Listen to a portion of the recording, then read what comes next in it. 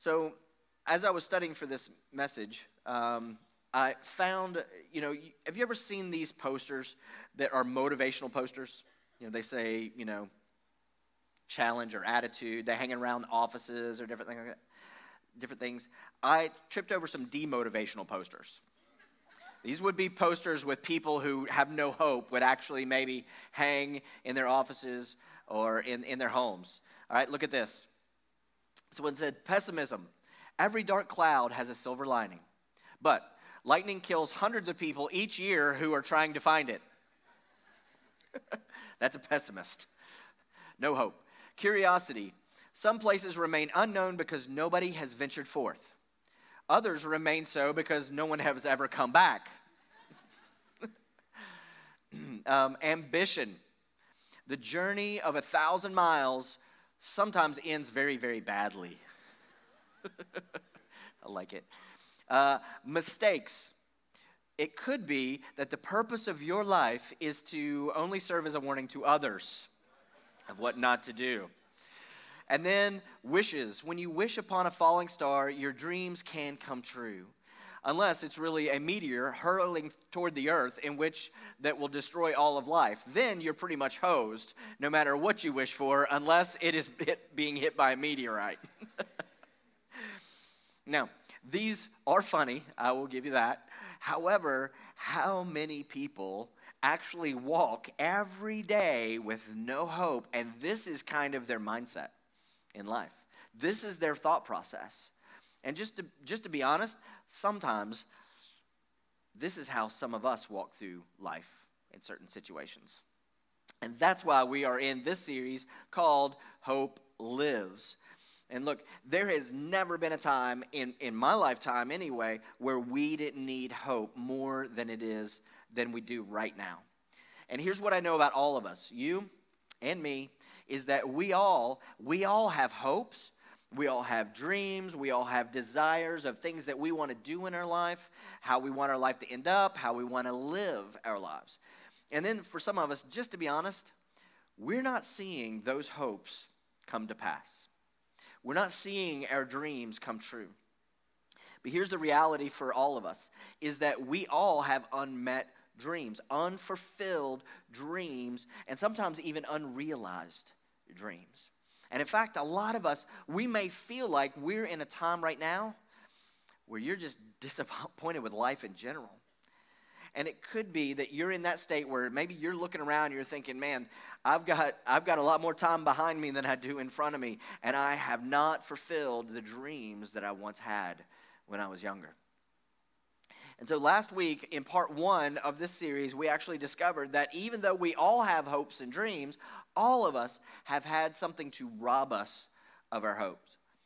But the good news is that God does his best work in hopeless situations.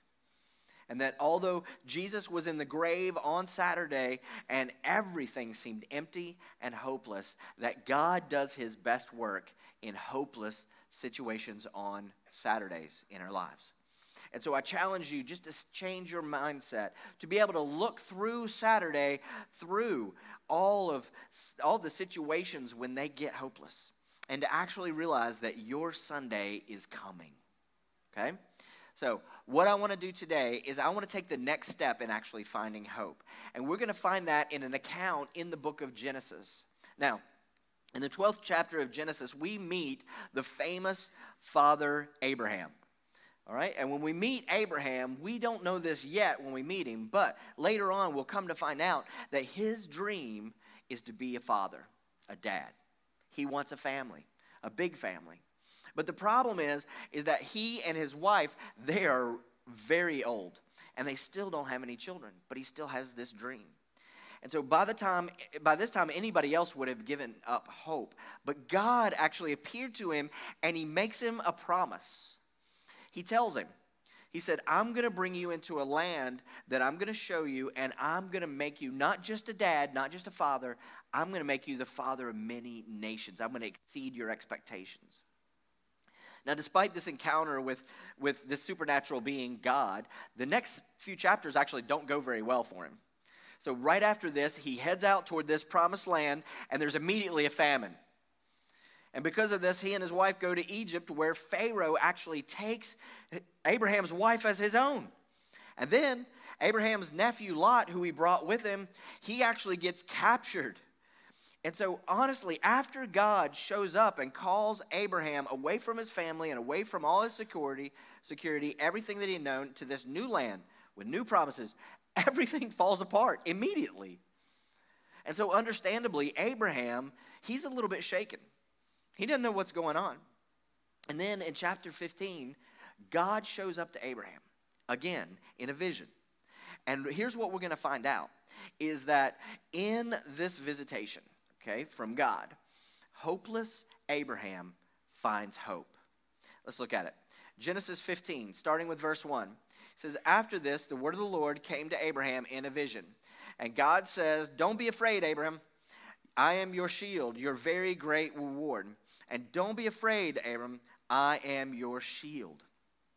So this time, Abraham is a little bit more skeptical about God's promises. And he actually asked him, like, he said, "Will you give me a sign? Like it's been a while, God, and since you promised this, and things have not gone my way. You made some pretty big promises, and it doesn't seem like you're delivering on any of them." So in verse 2, Abraham said, "Well, sovereign Lord," so he starts out polite, but then he says, "What can you give me since I remain childless?" Remember the promise? "And the one who will inherit my estate is Eliezer of Damascus." And he says, "You've given me no children. You have given me no children." He's reminding God of his promise. And he says, "Yeah, and so because of that, my servant will be my heir." So he points to God's unfulfilled promise. Sometimes, if we could just be honest, sometimes we feel like that. Because we've got promises from God as well, right? Like, for instance, Jeremiah 29:11 is one that we love. It says, God says, "I know the plans I have for you," declares to prosper you and to not harm you, plans to give you hope and give you a future. And we all sometimes have a hard time believing this in the presence of what seems like the very opposite of this. And then in Proverbs 3, it says, "Trust the Lord with all your heart and lean not to your own understanding. In all your ways submit to him, and he will make your paths straight." In other words, he'll clear out a path for us to be able to pursue and accomplish the dreams, the hopes that he's placed in our hearts. But how many times do the path to our plans and our hopes not seem straight at all? Sometimes it seems like there's hurdle after hurdle after hurdle. And so it's not unusual for us to ask the same question that Abraham asked. "God, are you going to help me?" And look, when you're facing tests of faith, I'm telling you, we all put on a face, but even the strongest Christians can find it a challenge to find hope in some circumstances. But we all already know that the biggest problem with not having hope is this, that when you don't have hope, we make really bad choices. It's true. And we all know it. We all see it in other people, sometimes in ourselves.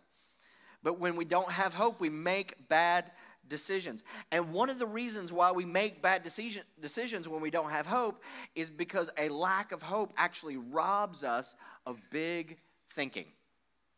And so then what we do is we limit ourselves to small thinking, right? That's a path of least resistance, okay? So here's what we do. We adopt John Benfield's mentality, who said, "Eagles may soar, but weasels don't get sucked into jet engines." So let's just think small. So when we have no hope, we limit ourselves to very, very small thinking. And when we limit ourselves to small thinking, it actually causes us to make poor choices. It causes us to self-sabotage. All right?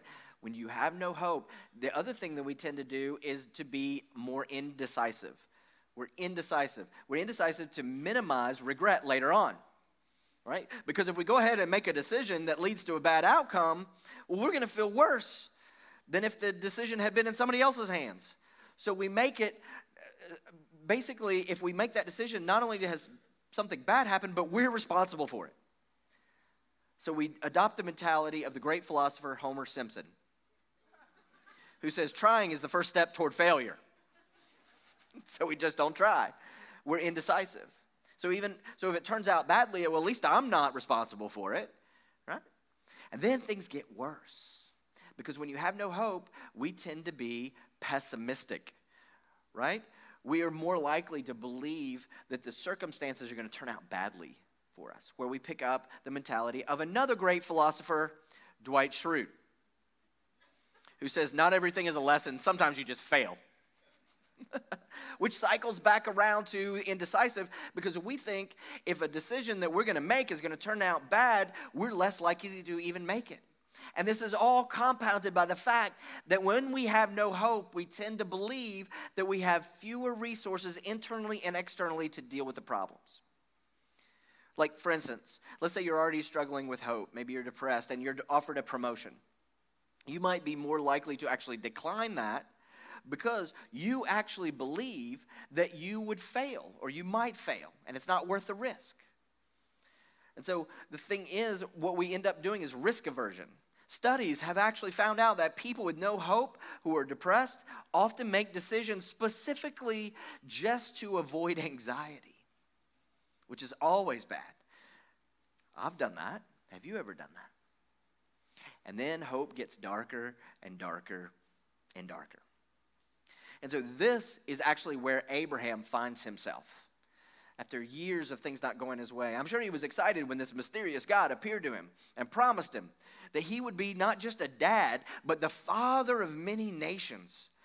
However, he had not held on to that promise because of all the bad things that had happened since he got that promise. It all seemed to be spiraling down. And not only that, but all the time that had passed between his hopes and his dream coming true. But the good news is that God never loses hope in us.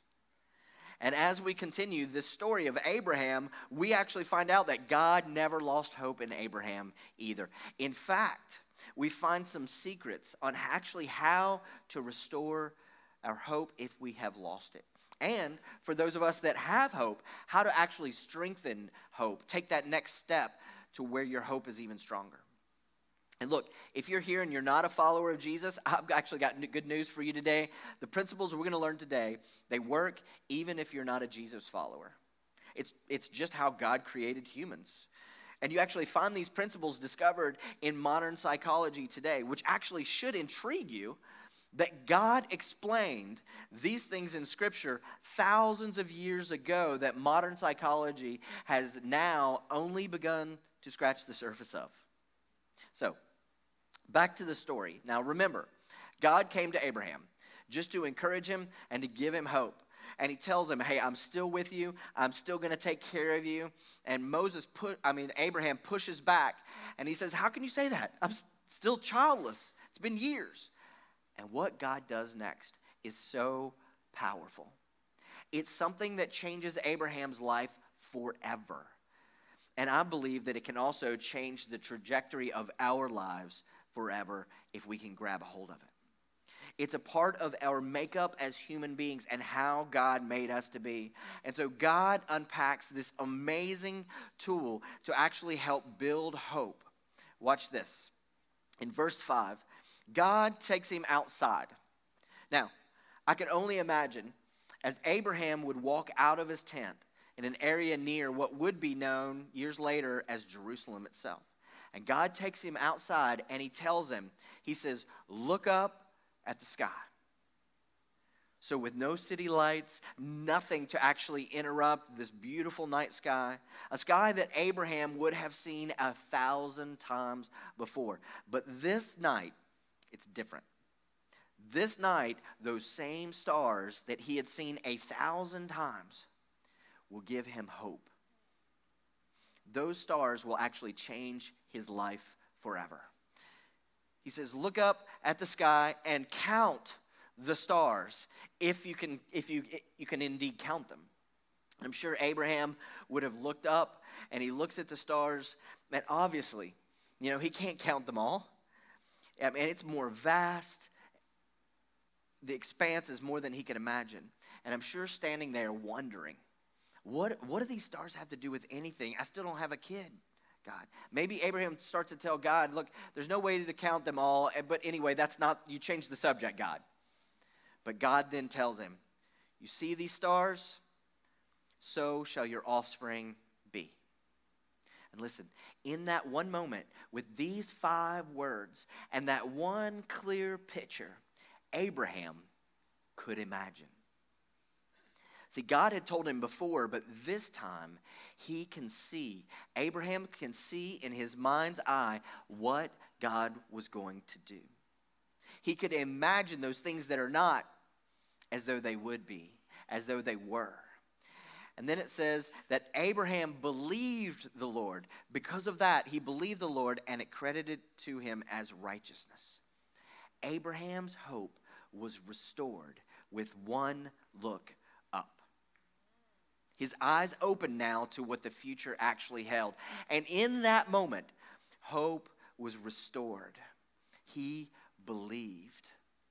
He had hope because he could see the future as though it were true.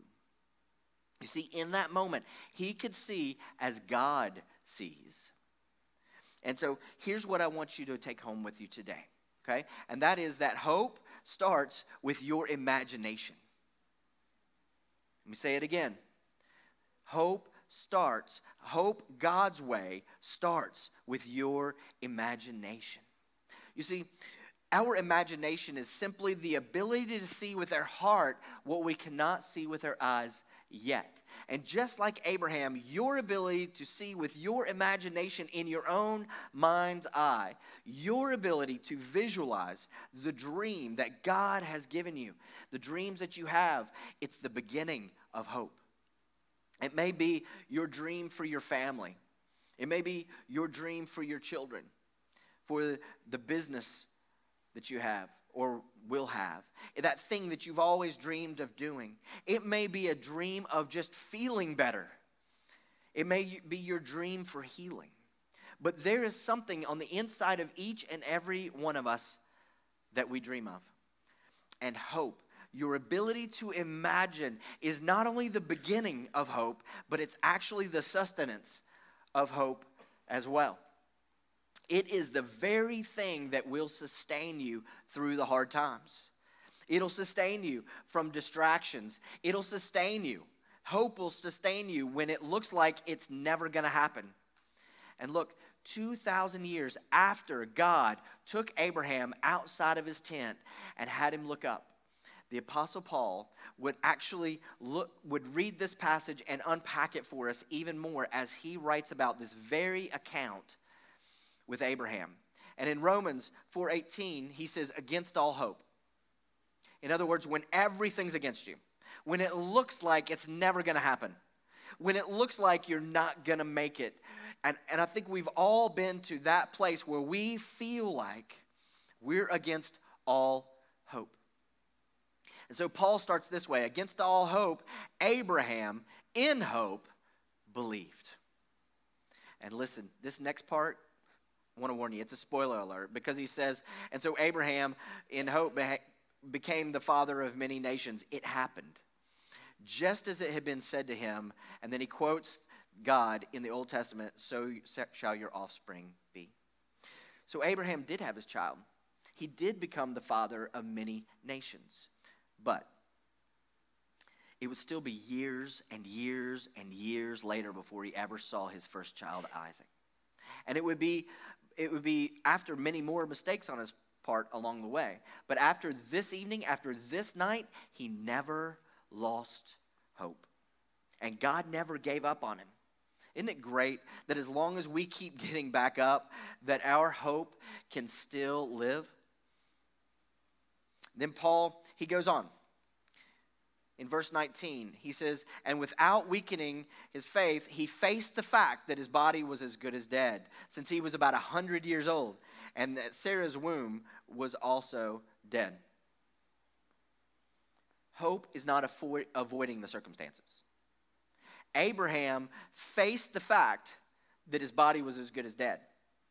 Hope is not avoiding the circumstances. Sometimes you have to face the facts. Sometimes you got to face the diagnosis. You got to face the breakup. You got to face the financial troubles. You got to face the fact that you flunked that class. Whatever it is, the key is to face the facts, but without weakening your faith. So, Micah, how do I look at this diagnosis? How do I look at my pain, my heartache? How do I look at what's happened in the past without losing faith? You've got to keep your imagination on the dream of God's promise. Because look, hope starts with you seeing in your imagination when you can see those things that are not as though they are. Okay? You've got to see truth over the facts. Okay? Let me explain. You can't bury your head. You can't yell at the doctors for the report. They're just reporting the facts. Okay? However, you can face those facts and then look up to your stars and see the truth that will prevail over those facts. Okay? So, just like Abraham, hope starts with your imagination. Hope keeps your faith from weakening. All right? And then, in the next verse, it says, yet he did not waver through unbelief regarding the promise of God. So our big question today is, how? How did he not waver regarding his dream? I'm so glad you asked.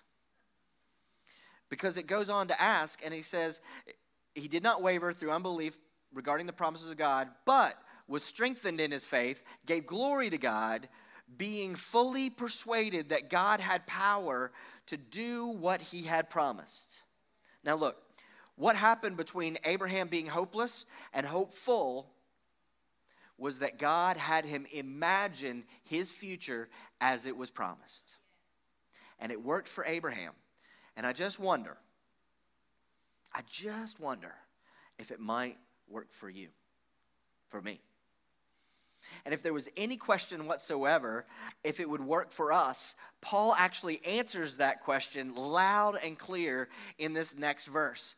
Verse 23, he says, the words it was credited to him were written not for him alone, but also for us, to whom God will credit righteousness, for us who believe in him who raised Jesus, our Lord, from the dead. So listen, that same thing that worked for Abraham, when he saw those things that were not as though they were, he imagined the promises being true. He looked up to the stars and he imagined those being his children. It worked for him, and verse 23 says it'll work for you as well. And look, if that wasn't enough, just a few chapters later, Paul explains it to us again. In Romans 8 says, for in this hope we were saved. But the hope that is seen is no hope at all, because who hopes for what they already have? See, hope is seeing something that isn't seen with your natural eyes. Something that isn't present yet. See, once it becomes present, you don't need hope anymore, right? Because you can see it. Hope means that you're looking at something that you cannot see. So, Micah, well, if I can't see it, how am I supposed to look at it? Look, you can see things with your heart. And my friends, this is what imagination is. It's seeing things in your heart that are not as though they were. Next verse. But if we hope for what we do not have, we wait for it patiently. Oh, okay, I don't like this sermon anymore. All right, there it is, the dirty word. I knew it. I knew it was a setup. I knew it was a scam the whole time. Now I've got to be patient. Now I can do the imagination thing. That's all like Mr. Rogers and stuff. But this, patience? But here, let me tell you, you only have as much faith as you have patience. But let me tell you I'm going to tell you a secret, okay? The same way that God took Abraham out on that clear night and had him look at the stars and imagine his ancestors, what he was actually doing was he was going into the future. And he was imagining and seeing the past from the future. I'm telling you, patience is painful from the present. It's always painful from the present. But from the future, patience is easier. I mean, think about it. There have been situations in your life that you were going through that were just excruciating as you went through them, right? But now that you're on the other side and you're looking back, now you can see the hand of God. Oh, if that hadn't happened, then this would have happened, and I never would have met that person, and then I would have never been in a position for this. And so patience from the future is much easier than patience from the present. Last week I told a story about how Melissa and I, we waited for 7 years to have a child. And that Melissa wanted to be a mother by the time that she was 30. Her birthday is in November, and so early in the year, the conception date came and went, no baby. And it was agonizing for us. Those 7 years were painful. But now on the other side of it, with a 19-year-old that eats us out of house and home, who we're incredibly proud of, now that we look back at that journey, we remember the pain, but we don't feel the pain. We remember the patience, but it's not as hard. So hindsight being 20/20, as they say, what if you could go into the future and get hindsight? What if we could have look from now back to the late 90s, the early 2000s, and look back at that 7 years, that patience. It's easy from this side because we know the end as we're looking at it. And I believe that this is why God can be so patient. He can wait years and years and years. We're falling apart, but he doesn't get anxious. He doesn't get tired because he sees the beginning from the end. And this is what makes God patient. You see, when what God has told us has been made into a vision on the inside of us, we'll wait for it with patience because we know. But sometimes your imagination can flip on you, right? You can start seeing the negative side of something instead of the positive side. And when we quit, we give up. Our imagination then turns to be negative. And at that point, we'll never have hope. You see, your imagination dictates how your life goes. And you've got to control your imagination, or your imagination will actually control you. Look at Proverbs 23. For as he thinks in his heart, as a man thinketh in his heart, so is he. This is all through the Bible. It's God's tool. It's his secret to bring hope into our lives. Because the way that you think is the way that your life is going. Your imagination actually creates hope that creates your future. And this is why we do this every week, is to keep you in God's word and to give you hope, but you have to let it change your imagination.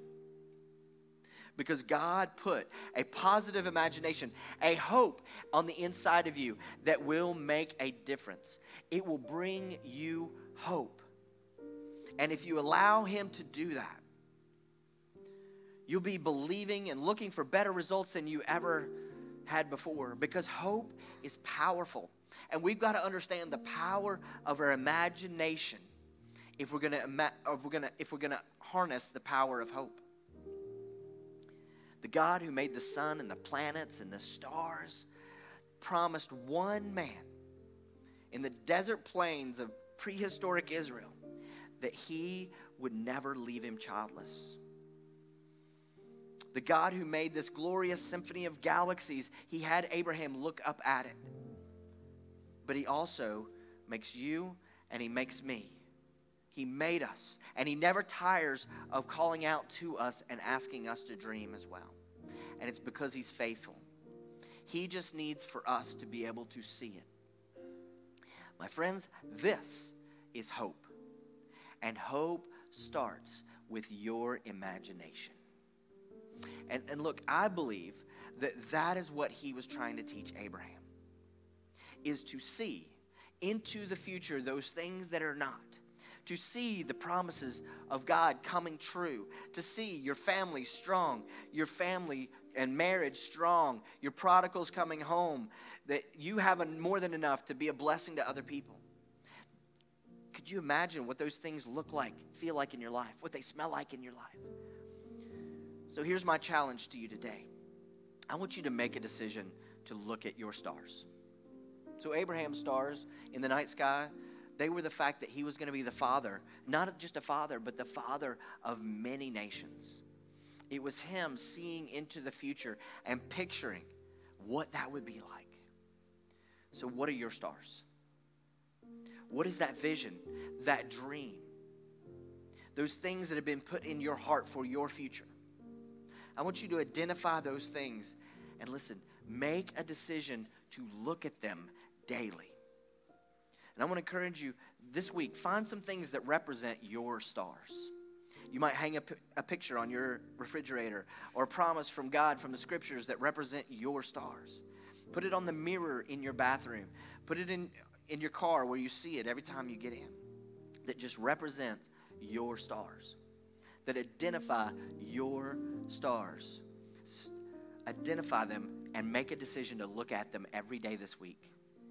My hope is that that would continue beyond this week. But just to imagine, what does it feel like? Close your eyes, breathe in. What does it feel like? What would your life look like? If you're believing for a child like Melissa and I were, what would it be like to hold that child, to smell that child? The good smells, you know.